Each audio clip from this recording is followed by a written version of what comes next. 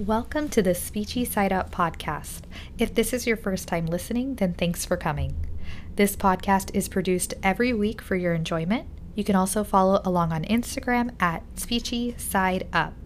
This episode is a little different than my other episodes as it's available for ASHA CEUs through Tassel Continuing Education. If you want to earn ASHA CEUs, then stay on until the very end because that is where I provide information on how to register for automatic ASHA reporting. Before we get started, we have some information to share. Let's start with the financial disclosures. I have the following relevant financial and non-financial relationships to disclose. I have ownership interest in Speechy Side Up LLC and Tassel Learning LLC, and I receive royalties from the Lou Knows What to Do book series. I'm also a member of ASHA's Special Interest Group 12. Dr. Olivia Jensen has the following relevant financial relationships to disclose. She receives payment from the Speechy Side Up podcast for this presentation. She's a salaried employee at Speech Solutions Arizona and McColgan and Associates, Inc. She is also a Savory's affiliate. Her non-financial relationships include doing PR and social media for the Dysphagia Outreach Project. She's a member of ASHA, Med SLP Collective, and the MIO membership. Now let's talk about the learning outcomes. By the end of this pod course, you'll be able to identify 3 signs and symptoms of childhood apraxia of speech. You'll be able to describe the causes of CAS, at least 3 evidence-based methods for treating CAS, and explain 3 ways that COVID has impacted therapy for this population. And here is the agenda. We're going to start with brief introductions and backgrounds. Then we'll get into a description of the signs and symptoms and assessment tools for CAS. We'll talk about the causes of CAS, and then we'll get into a discussion about the evidence-based methods that research proves to be effective for this population. We'll also talk about how COVID-19 has affected therapy for this population and wrap up with a discussion of helpful resources. Today, I'm joined by Dr. Olivia Jensen, a speech language pathologist practicing in Tucson, Arizona. Olivia completed her master's and doctorate degree at Northwestern University, and she currently practices in home health and private practice environments. In her private practice, she treats both pediatrics and adults, and today we're going to be talking about childhood apraxia of speech specifically. Now that we've got all that covered, let's get started. Hi, Olivia. Thank you so much for coming today. Hi. How are you? Thank you for having me. I am great. I am excited to learn more about this topic, but let's start by telling the listeners who you are, where you come from, and where you're at today. Absolutely. So I am Olivia Jensen. I was born and raised in Chicago, Illinois. So that is why I chose to go to Northwestern. I'm very much a homebody. I went there for my undergrad, my master's, and my doctorate. I had primarily been focused on adult to geriatric care in the first half of my career in an inpatient setting. And as I started to get older, I realized that I missed working with pediatrics a lot. And I wanted that variability in my population. And so when I moved to Arizona and started working in a private practice, I made it kind of my passion and my vendetta in order to get that population across the board of my day-to-day to see that variability in patient care. And a large part of that motivation came from somebody very special to me, who was 2 years old now, but when they started to speak and started to hit those milestones, I noticed some red flags pop up. And I, of course, am very close with them. And I saw the red flags that were leading me to believe that it was childhood apraxia of speech. So over the past couple of years, I've dug really, really deep into this topic of research and treatment in order to, one, provide the best care for them, but also to provide the best care because I have a large population actually in my private practice. So I'm so excited to talk about this today and just giving a little shout out to the little girl who calls me Ya. Oh, that's amazing. Yeah, it's it's often those personal experiences that kind of guide us into our niches, right? Exactly. Yeah. So thank you for sharing that. Let's dive into this topic. Let's start with the signs and symptoms of childhood apraxia speech. What should SLPs and parents even be looking out for? Yes, absolutely. So just a little background on childhood apraxia speech, because the terminology seems very daunting, especially if you're given this um, for one of your kiddos. So apraxia of speech is sometimes also called verbal apraxia, developmental apraxia of speech, or even verbal dyspraxia. So lots of different terminology for it. Please know that this diagnosis, it's very rare. It's about 0.1% of the general population at large. Okay. Wow. And so, what we have to understand about childhood apraxia of speech, and sometimes I'm going to just say throughout this podcast, is just call it CAS. That's a very common acronym for it. Childhood apraxia of speech is very lengthy. So, CAS, in order to understand it a little more, we need to understand how speech works. So, in order to speak, the brain sends messages to your articulators. And these include areas of the mouth, such as the tongue, the lips, the teeth, the gum ridge, and the hard, soft palate. Lots of different portions of our mouth. These messages are essentially to tell the muscle groups how to move in order to accurately make certain speech sounds. When a child has apraxia of speech, the message was not interpreted by the muscles correctly. So the child may not be moving their lips or their tongue in the right way.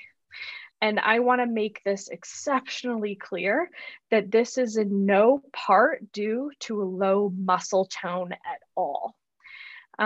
This is completely related to the brain misfiring messages to these muscle groups. Okay. So therefore, apraxia is typically where a child knows exactly what they want to say, but it isn't coming out how they want to say it. And that's where kind of the frustration lies. So what can parents be looking for? So the difficulty in diagnosing CAS is that, unfortunately, symptoms vary dramatically at different stages of development. This is very hard to diagnose, even for very seasoned SLPs. Like myself, I said at the beginning, I had to go very, very deep into research in order to provide the best evaluations and practices for my kiddos that I'm seeing. But here are a few things that we could look for. So much research has been done, and I'm going to reference their research a lot, but PK Hall has done a lot of research in this area of CAS. And first, they have seen that there's little to no canonical babbling and variegated babbling during that first year of life. So we talk about seeing developmental milestones for kiddos and how they slowly progress through those speech milestones where they're just playing around with their voice, etc. And then it goes into repetitions of phonemes, mama, baba, etc. We see that that is not very excessive in that first year of life. Then we also see a very slow expansion of vocabulary during the second year of life. And that was talked a lot about with Mason et al. In 2002 in their research. So what happens when these kiddos do start to speak? So during speech, inconsistent errors of consonant and vowels and repeated production of syllables or words is very, very common. So typically, speech sound errors mainly comprise of large number of consonant errors. So when we're looking at those errors, remember there's a big difference in how we produce consonants and how we produce vowels. Omissions, or the leaving out of sounds, are far more prevalent than substitution of sounds. And again, that was seen in the research by P.K. Hall again. So we do start to see through a lot of this information and research that there are some patterns that are emerging in these kiddos. But if you're listening to me and you're a speech pathologist, you're probably thinking, oh, goodness gracious, this is sounding like a phonological process. And how do we tell the difference, right? And that was probably one of my hardest difficulties at the beginning, because a lot of these kiddos do look like they have severe phonological processes at play. But there's other predominant characteristics that we can look for. And one major one is groping. So there are actually two types of groping. So first, when we talk about groping, we talk about it in a pre-vocalic sense.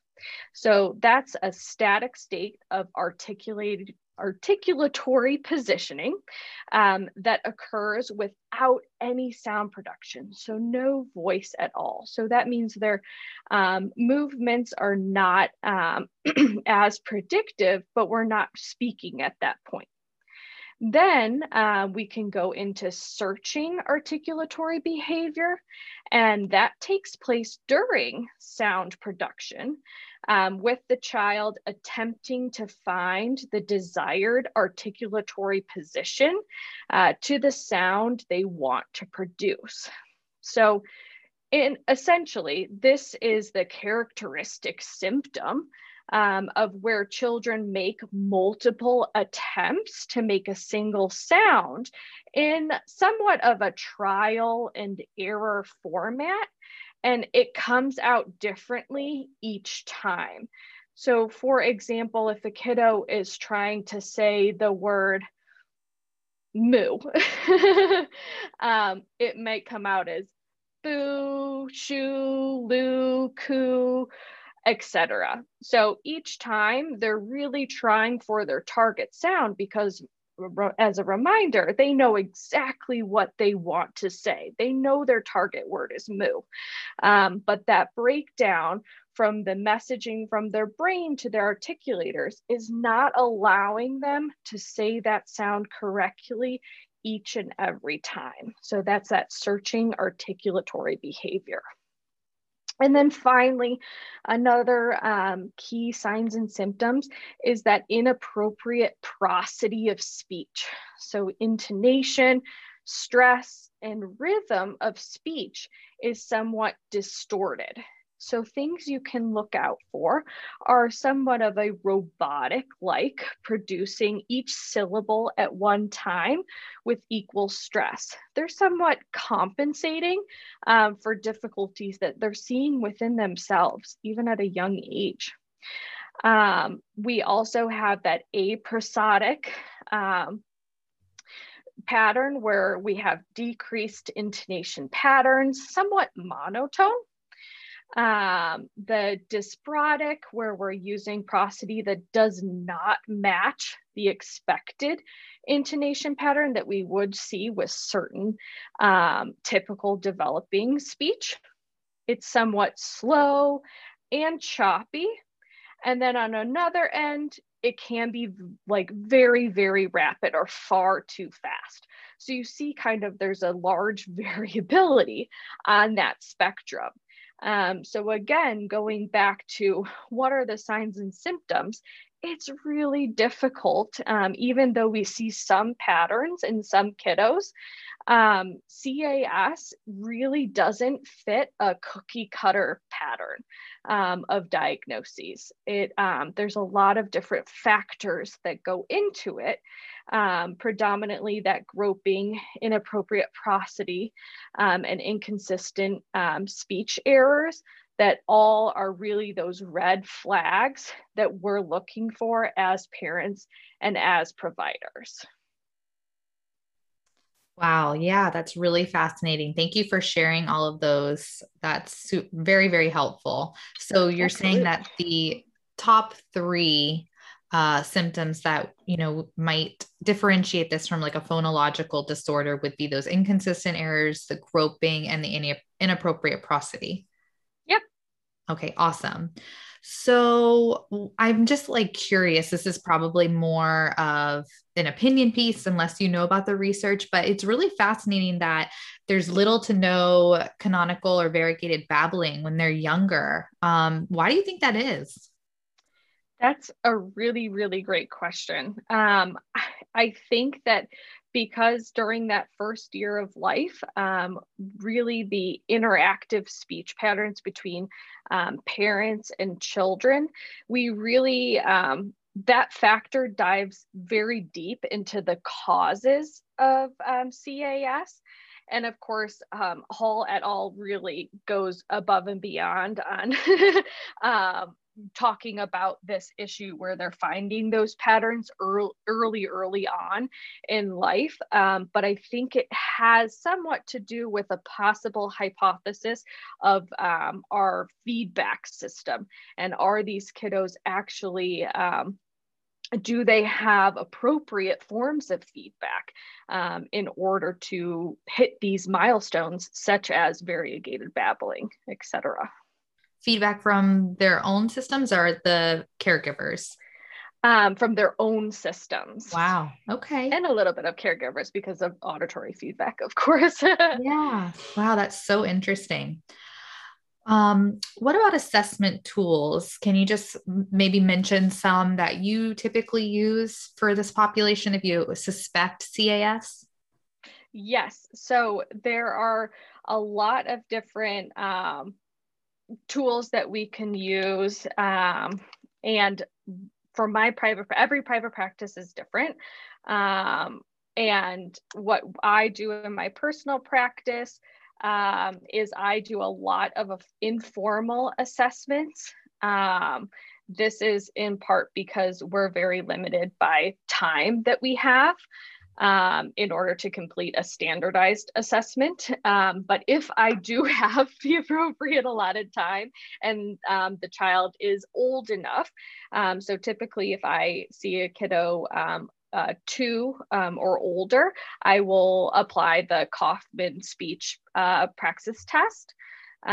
This is just a norm reference diagnostic testing in order to identify and treat childhood apraxia speech. So that would be one of my go-tos. Great. And then in terms of informal assessment, what do those look like? So those informal assessments that I do, especially if they're younger or they don't have quite the same attention span. So those I would be running through essentially looking for those red flags. So I would be checking their prosody of speech, whether first, usually I do it in a very play-based format with music and songs that they're familiar with. And then we would be looking at the characteristics of their speech and tracking their errors in sound. So I have a screener here where we're running through age-based appropriate phonemes, depending on how old they are. And we do it very informally through games and with toys. And I'm having usually the parents interact with the children to increase their verbal output because, of course, it's scary when someone they don't know is trying to interact with them. So I'm really taking notes on the go and seeing what verbalizations they have and if there's any articulatory patterns that are taking place or speech errors that are taking place, and how it looks with regards to if there's any groping denoted, etc. So really looking for those 3 primary red flags. Okay, great. Thank you for sharing that. Mm-hmm. So you briefly mentioned or alluded to like causes of CAS. So can we talk about that now? What are the causes of it? The known causes, right? Absolutely. Yes. And that's the difficult part. And yeah, if you're listening, you're probably getting an idea of, oh gosh, we need more research in this area. Mm-hmm. And it's very, very true. So CAS can be the result of a brain or neurological condition such as a stroke, infection, or traumatic brain injury, and younger individuals. But CAS may also occur as a symptom of a genetic disorder. So a syndrome of a metabolic condition, for example, it can occur more frequently in children with galactosemia. And this is just a very rare metabolic condition. So those are some diagnoses that we know of, but typically though, the cause of CAS is pretty unknown, but recent research is getting us closer to understanding where the breakdown is occurring. So I talked a little bit about this before, but when simulating the learning stages in speech acquisition. I'm already getting tongue-tied, sweet. So there was some research completed by Turband et al. In 2009, and they used this very complex system to kind of simulate how a child learns stages of their speech. And they found that CAS can in fact result from an increased reliance on auditory feedback control due to incorrect or imprecise feed-forward commands. So that's where I was discussing that feedback loop, where they're finding that there are several forms of feedback that kiddos use in order to learn speech appropriately, and the complex series of movements that create our speech. So one, auditory feedback. Kiddos are using their hearing to judge if the word they are saying is correct. So they're listening to their parents or their caregivers, and they're also listening to themselves. And if there's a breakdown in that loop, we're not able to appropriately judge how the words are being said correctly. And then we also have sensory feedback or proprioception.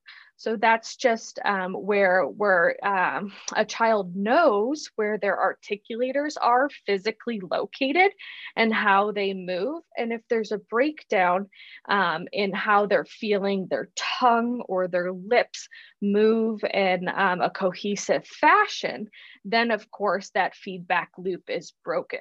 So those two main, auditory feedback and proprioception feedback, they're finding that when those feed forward commands are broken, then that's where CAS can occur. Wow, very interesting. Yeah. Thank you for sharing those. So I'm just thinking about like adult patients who may have had a stroke and you get acquired apraxia in that case. Is there any sense that this is like a similar process that happens with children with CAS? Obviously, maybe it's not a stroke, but something like damage that happens to that area, or not at all? That's a great question. And I think the main difference between acquired apraxia is, of course, acquired apraxia typically is more predominantly seen in adults. There is a specific known cause of when it occurred, etc. But we do see those similar patterns that have developed. And so I think that the difficulty with childhood apraxia of speech is that, one, the child doesn't have a known baseline that they're just developing their speech as we're going.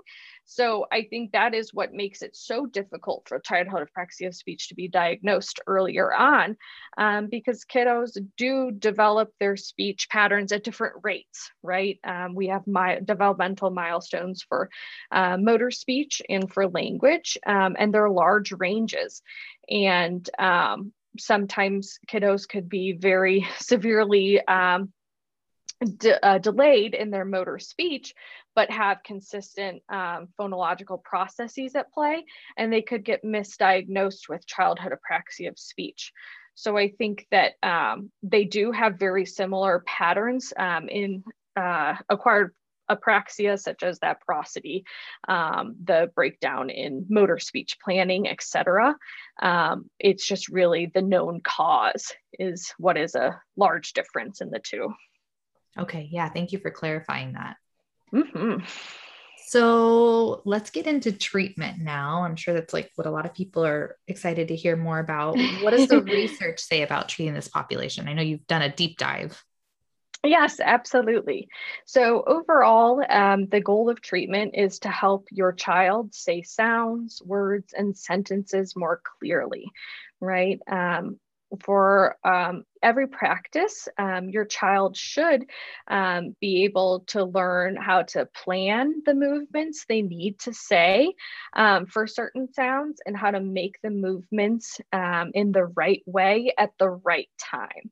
So that essentially is treatment in a nutshell, right? The skeleton of what we do. How do we do that, though, is the hard part, especially in these young kiddos, because a lot of them that I'm seeing are around 2 years old and older. So doing exercises to make the mouth muscles stronger will not help. So I want to make that abundantly clear. Again, I get this question a lot. The mouth muscles are not weak in children with CAS. So working on how to move those muscles will help the sound. So if you're trying to do any program that is working on resistance training or movements of your articulators without any sound, these are not going to help. So we really, really need to steer clear of those. So your child must be practicing speaking in order to get better at it. It helps to use all the senses when learning about how to say sounds. So that means it kind of goes back to that cause and that auditory and sensory feedback, right? Kiddos are always looking on the whole picture, right? How are you making those sounds? Where are your articulators moving? So we always want to provide that big picture. There is a lot of emerging research that talks about the different techniques in order to improve CAS. So I'm going to deep dive into a couple of those very superficially to not overwhelm anybody. So one technique to use is multisensory cueing. So these are techniques used in a variety of sensory cues to help a child hear, see and feel and understand the target speech sound and movement, gestures being requested of them as they practice. So again, going back to using all your visual, tactile, and auditory cueing possible. Then we go into the integral stimulation, where approaches that use a well-defined and structured hierarchy of speech sounds and targets and require the child to imitate utterances. So utterances meaning syllables, words, or phrases, where the SLP will model for the child to essentially look, listen, and do what I do. And that's what we use a lot in our practice. So in this approach, the child's auditory attention is focused, highly focused on listening to the words, and that visualization that the SLP is providing is to really look at, the child needs to look at the clinician's face, look at how that clinician or SLP's articulators are actually moving. So again, going back to providing all of those possible cues for the speech targets. We also use progressive approximation. This is somewhat of a technique for shaping, where we are using speech productions that children are currently able to produce. So if a child is able to accurately and consistently produce certain phonies like B, P and M words. Then through various forms of feedback and practice, we're attempting to shape that child's movements and gestures into a closer and closer approximation of any target word we're trying to get to. So we're really just shaping where they're successful and then leading that success into other different targets that are close in proximity. Then we also have phonetic placement, so techniques that provide verbal information and instruction to the child with regards to what physically to do with their tongue, lips, and jaw during speech attempts. I have somebody in my office that I call Mr. Mouth, and it's essentially just a model of a large mouth. And I use my hands in order to replace the tongue and show them where their large articulator of the tongue and their jaw moves for certain speech sounds. So it's just another visual aid that I use with regards to this phonetic placement. That's great. Yeah. And then we go into tactile facilitation. So sometimes we're going to need to provide that physical touch to kiddos with their articulators, where we're manipulating the head, the face, and the lips in order for them to have a better understanding of how does this sound feel. Because remember, they're having difficulty finding that placement consistently and really physically moving their articulators into the correct placement is sometimes a necessity. And so we just provide that assistance occasionally throughout, usually just through light touch, etc. Nothing extremely invasive. Then we have prosodic facilitation, which uses a lot of rhythm and melody. So I said at the beginning, I love in my informal evaluation process to do a lot of songs, any songs that they're familiar with or they enjoy, to really use rhythm and melody to provide kind of an increased improvement in timing and rhythmic structure. And then finally, gestural cueing. So if you come into one of our sessions, there are going to be a lot of hand movements, not only trying to get the kiddo to look at placement cues for my articulators and getting their attention up to my mouth, but also just general represented gestures such as signing, ASL, to provide them other forms of communication that can reduce any frustration that can occur throughout the session. So lots of different gestural cueing. So there's, as you can see, a wide variety of techniques that are used throughout a session. And typically, depending on the age, if they're younger, this is all in a play-based format. So if you're a parent watching one of these sessions, you might be going, what is being accomplished right now? But look for all of those different types of cues that are being provided.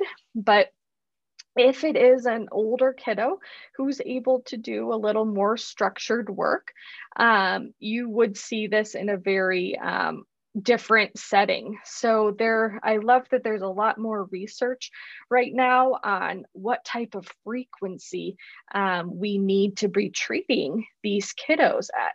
And there's an emerging research support for the need to provide 3 to 5 individual sessions per week for children with apraxia as compared to the traditional less intensive 1 to 2 sessions per week, which I typically do for my other kiddos with perhaps just a language delay or just articulation, etc. So that has been shown through a wide variety of articles by Hall, Skinder, and Meredith, and Strand and Skinder, who have looked at that frequency of treatment and what's best practice.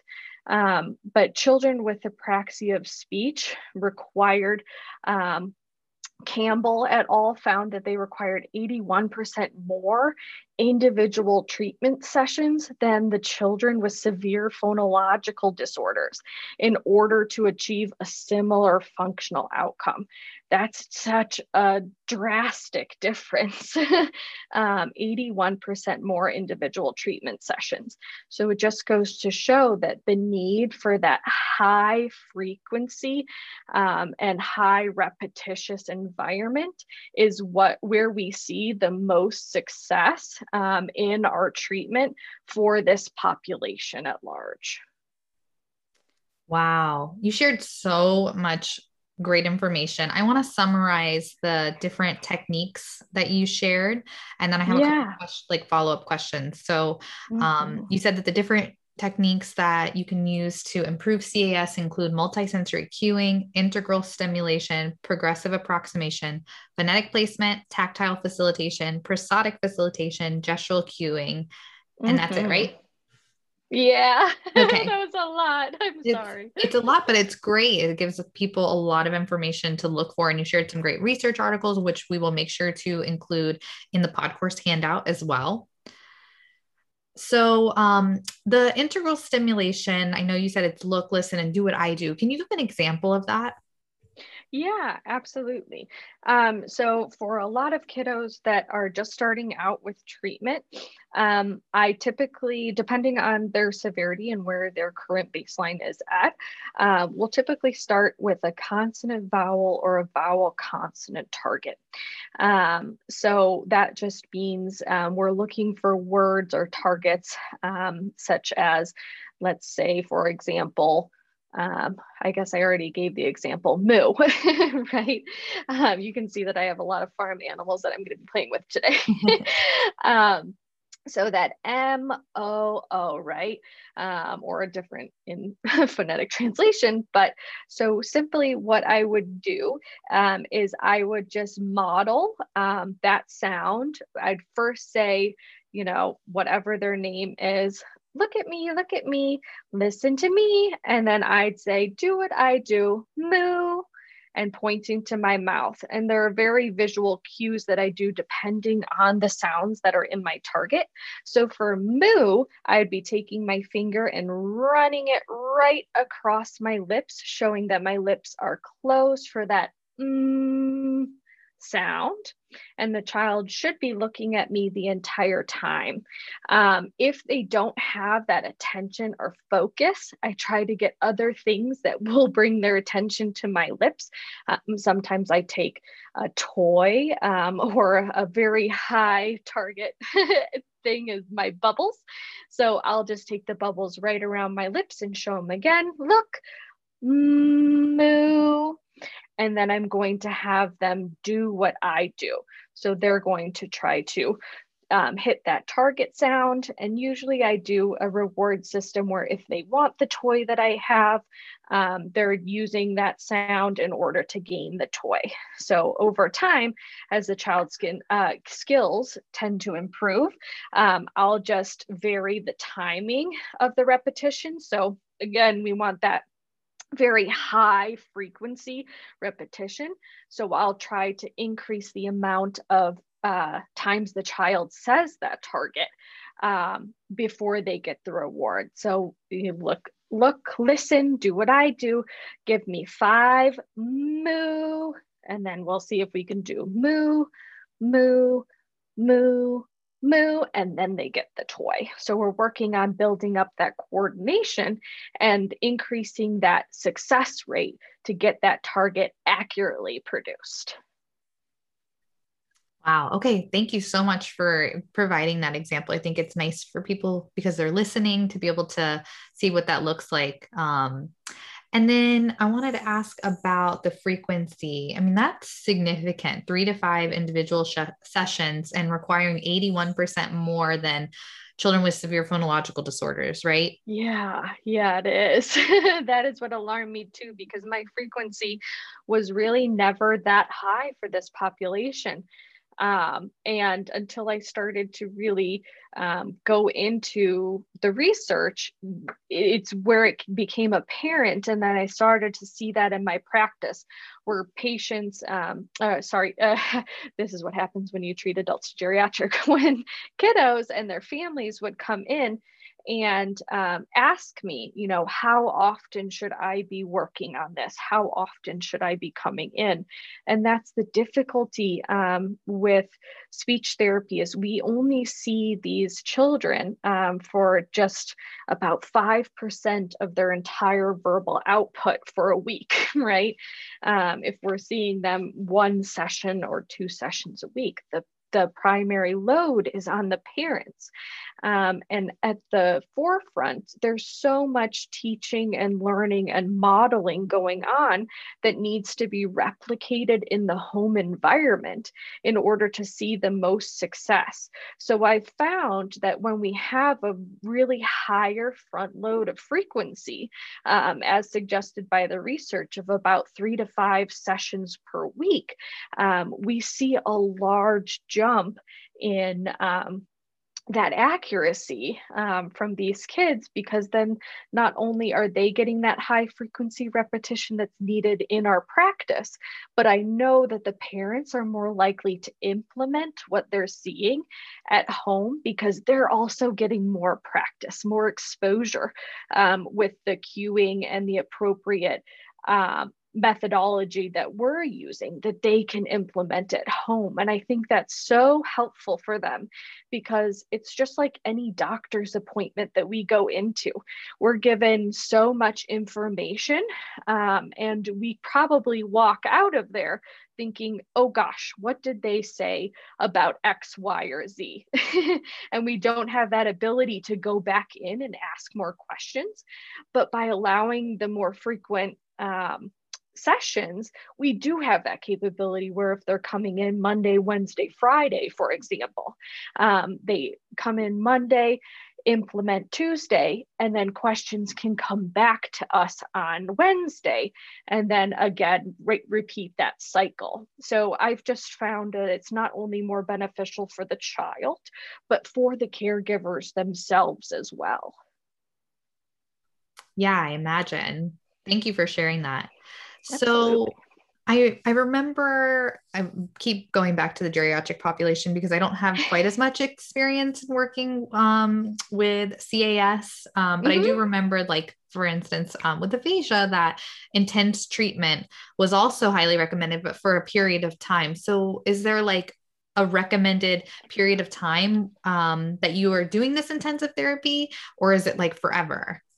That's a great question. So it's definitely not forever. Good. It definitely is not forever. I don't have any specific numerics on time, a range on how long that frequency should be held, because I've found that it's very different for every kid.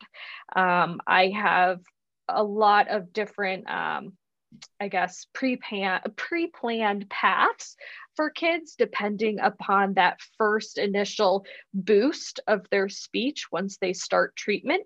But yeah, I really have seen no patterns or denoted in the research on how long that rate should go for their sessions. I think it's just so dependent upon how they respond to treatment. And if there are any other things that arise in that we denote in treatment. I've had a lot of kiddos who presented with CAS, and then we've seen other difficulties come up in other areas such as social pragmatics, etc. Attention is a big one, and all of those areas, of course, will impact the plan of care. So it's really going to be on an individual basis. But for the majority, I would say there's a large pattern where we have a very large front load of sessions, and then we start to taper off, especially when the parents get more and more comfortable with providing the same support in the home environment. Great point. Okay, thank you for clarifying that. Mm-hmm. So we have a very interesting phenomenon that has happened recently. I don't know if you would call it phenomenon, but I know. COVID, and it's lasted way longer than any of us have expected. So it's still a topic that we're talking about a year later. And I imagine that it's impacted therapy for this population tremendously. So can you talk about that? Yes, absolutely. My practice, just like probably anywhere else, has been severely impacted by COVID. And we really didn't think that it would impact certain populations that we treat in the ways that it did. I guess this is just everything's so new. So, how would COVID impact this population? And research has shown that children can begin lip reading as early as 8 months of age, which just really blows my mind. Being a mother upcoming in June, I really have been diving into the developmental milestones of early on. And as stated before, with CAS, we need that visual feedback, right? Kiddos, if they're lip reading as early as 8 months, they need to be able to see those placement cues. And so lip reading at this age has been shown to correspond with the onset of that previously mentioned babbling, suggesting that babies begin lip reading because they become interested in speech and language. So, therefore, when people wear masks, so Hmm. going back to COVID, when we're wearing masks around children of that age, this visual cue of lip reading is limited or lost. Wow. So you can imagine how much that's going to impact a child's development, especially if they're predisposed to a diagnosis such as CAS. So it gets into this whole idea of, okay, well, I need to keep myself and my child safe. I have to wear a mask, Olivia. What in the world do I possibly do then? And an option that has been presented is a clear mask, right?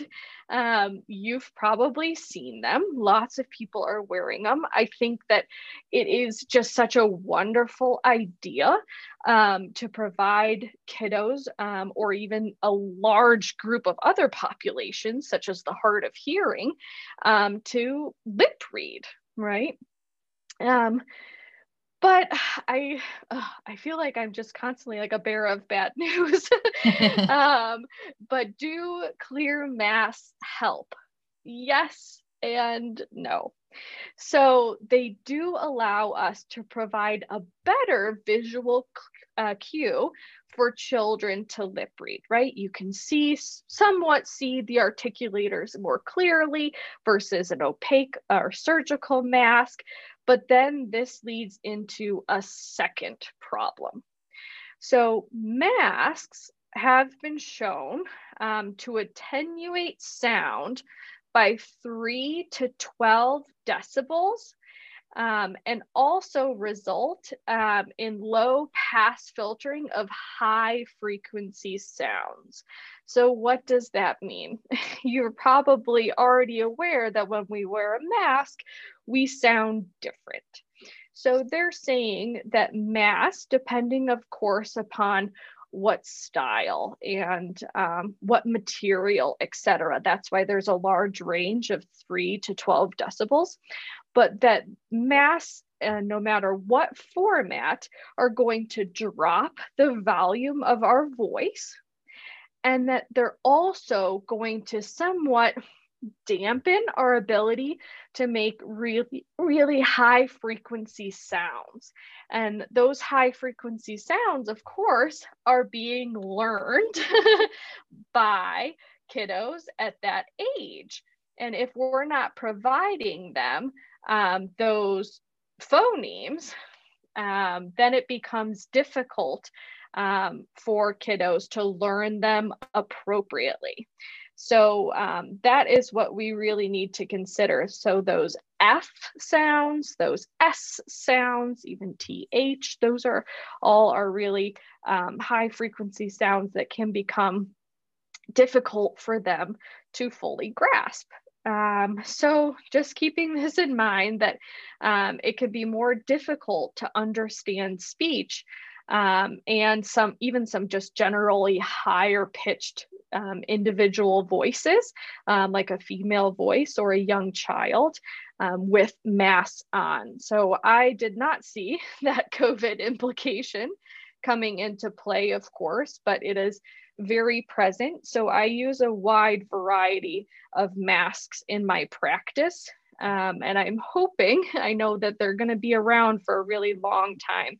So I'm hoping that just as we talked about with the other techniques, that the vast majority of us are using a multitude of cueing, such as tactile and visual, in order to kind of circumvent these implications that have been thrust upon us, if that makes sense. Yeah, wow, that's so interesting. So I'm assuming you're back in person just based on like what you shared. Was there a point in time where you were doing online with your clients, and how was that? I have actually always been in person. Okay. I've never, I actually did teletherapy. I used to live in California and I continued to do teletherapy for them, but that was even before COVID hit. Okay. So I was one of those individuals who was already in the realm of teletherapy just as a preference. And so it was a nice transition. But the only change that I notice on teletherapy is that, of course, just like any other transmission of sound, you can have errors in technology, right? Where you have those lags, you have those breaks in your voice, and as well, you're also losing those high pitch frequencies. Typically, you see that over the phone or even over Zoom, which we always use. So it's very, very common to see the same difficulties as you would wear it with a mask. Yeah. That's really interesting. I've wondered a lot about that because we have people like coming and interacting with our daughter, but if we're not that familiar with them or they're not here often, we will ask them to wear a mask. And you just wonder like that is doing, and it looks like they're already coming out with some research about it. But do you think there's going to be a lot more research coming out soon about speech language pathology specifically? Oh my gosh, yes. There has to be. If not, we're doing our patients a disservice. Mhm. Um, there is just too much change going on, and we need to stay up to date more specifically with certain populations, right? Not every diagnosis or speech disorder is going to respond in the same way. And just let alone childhood development is going to be completely altered by this pandemic, in the way we interact and strangers interact, et cetera. So I think that there's a lot to come in this area, and we need it quickly, but research takes time and is very lengthy. So I'm just hoping that can be very patient specific, in order for us to provide the best possible practices and treatments for our patients. Yeah, absolutely. Well, before we wrap up, do you mind sharing your go-to resources, websites for this population? Oh, yes, absolutely. I love that. So one of my most favorite things that I use for my kiddos, and this is such a hard name to say, Bjorem Speech Publications, BJOREM. They have just wonderful materials to use, such as speech sound cues, cards, etc. They're very, very eye-catching, etc. So I love to use those in my practice. They also have a lot of free downloads, but they're really engaging for that population. That is probably one of my biggest things. But I always remind people as clinicians that there's a lot of materials that are out there that are free, right? So just making sure you don't have to buy a whole bunch of things out of pocket in order to provide the best possible treatment. There are many, many sessions that I do not bring out anything that has been purchased. It's just me and the child. And sometimes I'm just trying to engage, interact, and just use verbal expression. So don't think that you have to buy the top of the line eye-catching toy or CAS specific materials in order to provide the best treatment. A lot of it is going to be play-based. A lot of it is going to be high repetition, high frequency of sounds within a game. For example, here it comes again. I'm going to whip out my animal toys that are very affordable, and I'm just going to have them repeat those animal sounds over and over. Moo, moo, moo, neigh, neigh, neigh, etc., etc. And that can be just the most successful treatment, especially if the kiddo enjoys and interacts with that more than a playing card, right? Or a card purchased from a store. So it makes it a little easier. Yeah, those are great tips. Thank you for sharing those. What about Apraxia Kids? I've heard of that as a resource too. Do you use that? Yes, absolutely. Apraxia Kids is a wonderful foundation. They have a plethora of information on there that a lot of the research that I cited today, actually, they repeat on there as well. So definitely another source for people. Okay, great. So I'm sad this is over because you have just shared so much great information. Like I said, we'll include everything that she listed in terms of research and websites in the podcourse handout. But if people are interested in learning more about you, where can they find and connect with you? I am on social media at olivia.s.jensen in multiple forms on Instagram and Twitter. And if not, I am currently practicing at Speech Solutions in Tucson, Arizona, and you can check out our website there. But that's primarily it. Awesome. Thank you so much. This has been such a pleasure. Thank you. All right. Until next time. Guess what? This episode is worth 0.1 ASHA CEUs. However, listening to this podcourse does not automatically guarantee ASHA CEUs or a certificate. If you want to earn ASHA CEUs for this podcourse, please visit tasseltogether.com to create an account, pick a membership level, and access the course materials. Tassel will automatically submit your course participation to ASHA once the course requirements are met. Remember to check the course details section under each course on the website for completion deadlines. Thanks for listening, and we hope you enjoyed this podcourse.